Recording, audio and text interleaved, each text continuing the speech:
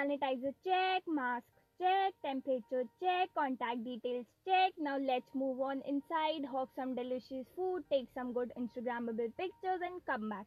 Oops, you guys are here?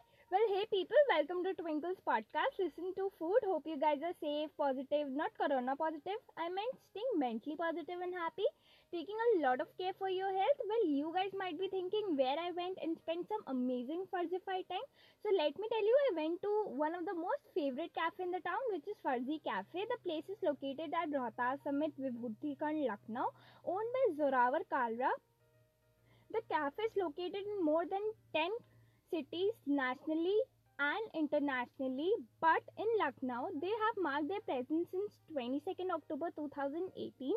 Farzi Cafe is a modern Indian bistro with the aim of bringing the Indian cuisine back in vogue. The cafe sees itself as creating the illusion, whereas the literal meaning of Farzi is unreal. However, without a doubt, what experience in fusion food they are serving, you cannot get that modern presentation, cozy chic ambience, because what happens in Farzi stays at Farzi. Well, today I'm going to share my experience of Farzi Cafe, which I recently explored after the pandemic. They reopened their doors on 19 September 2020, and I got a chance to experience the new normal, fearless dining, and the new menu launched by them. Well, let me tell you, they changed their menu season wise or add a portion in the menu according to festivals too. In the new menu, they added small meal boxes, some rice bowls, some small plates, which have some starters and traditional Punjabi delicacies. The menu is called as Punjabi, that is mix of Chinese and Punjabi. Before moving towards the delicacies I explored, they served a welcome shot which is called amuse bouche. It was a lychee flavored shot made from yogurt, lychee flavor along with rose syrup on top of it.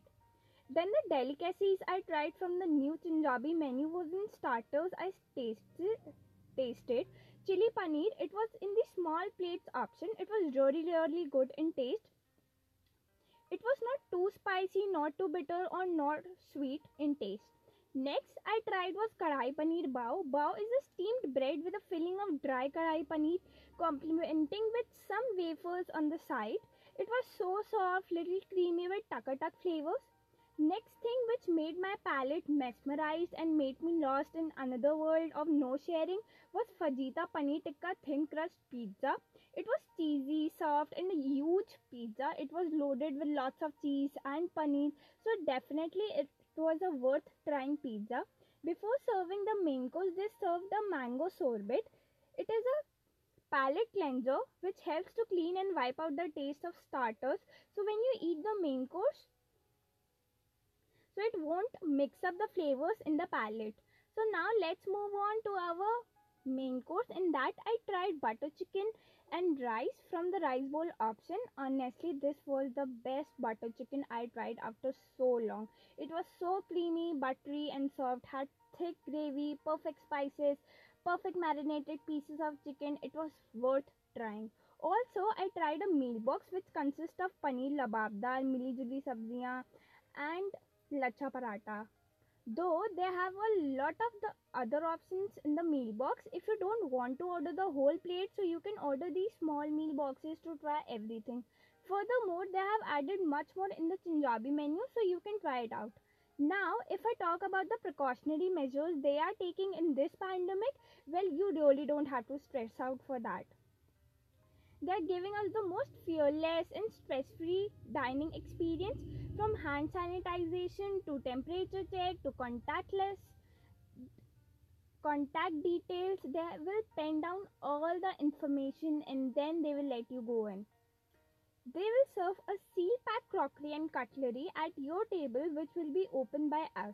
And the most important thing is they are not reusing the crockery and cutlery once it is used.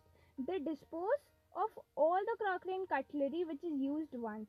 Also, Team Farzi is fully covered with all the necessary gears, like they are covered with the mask, face shields and gloves.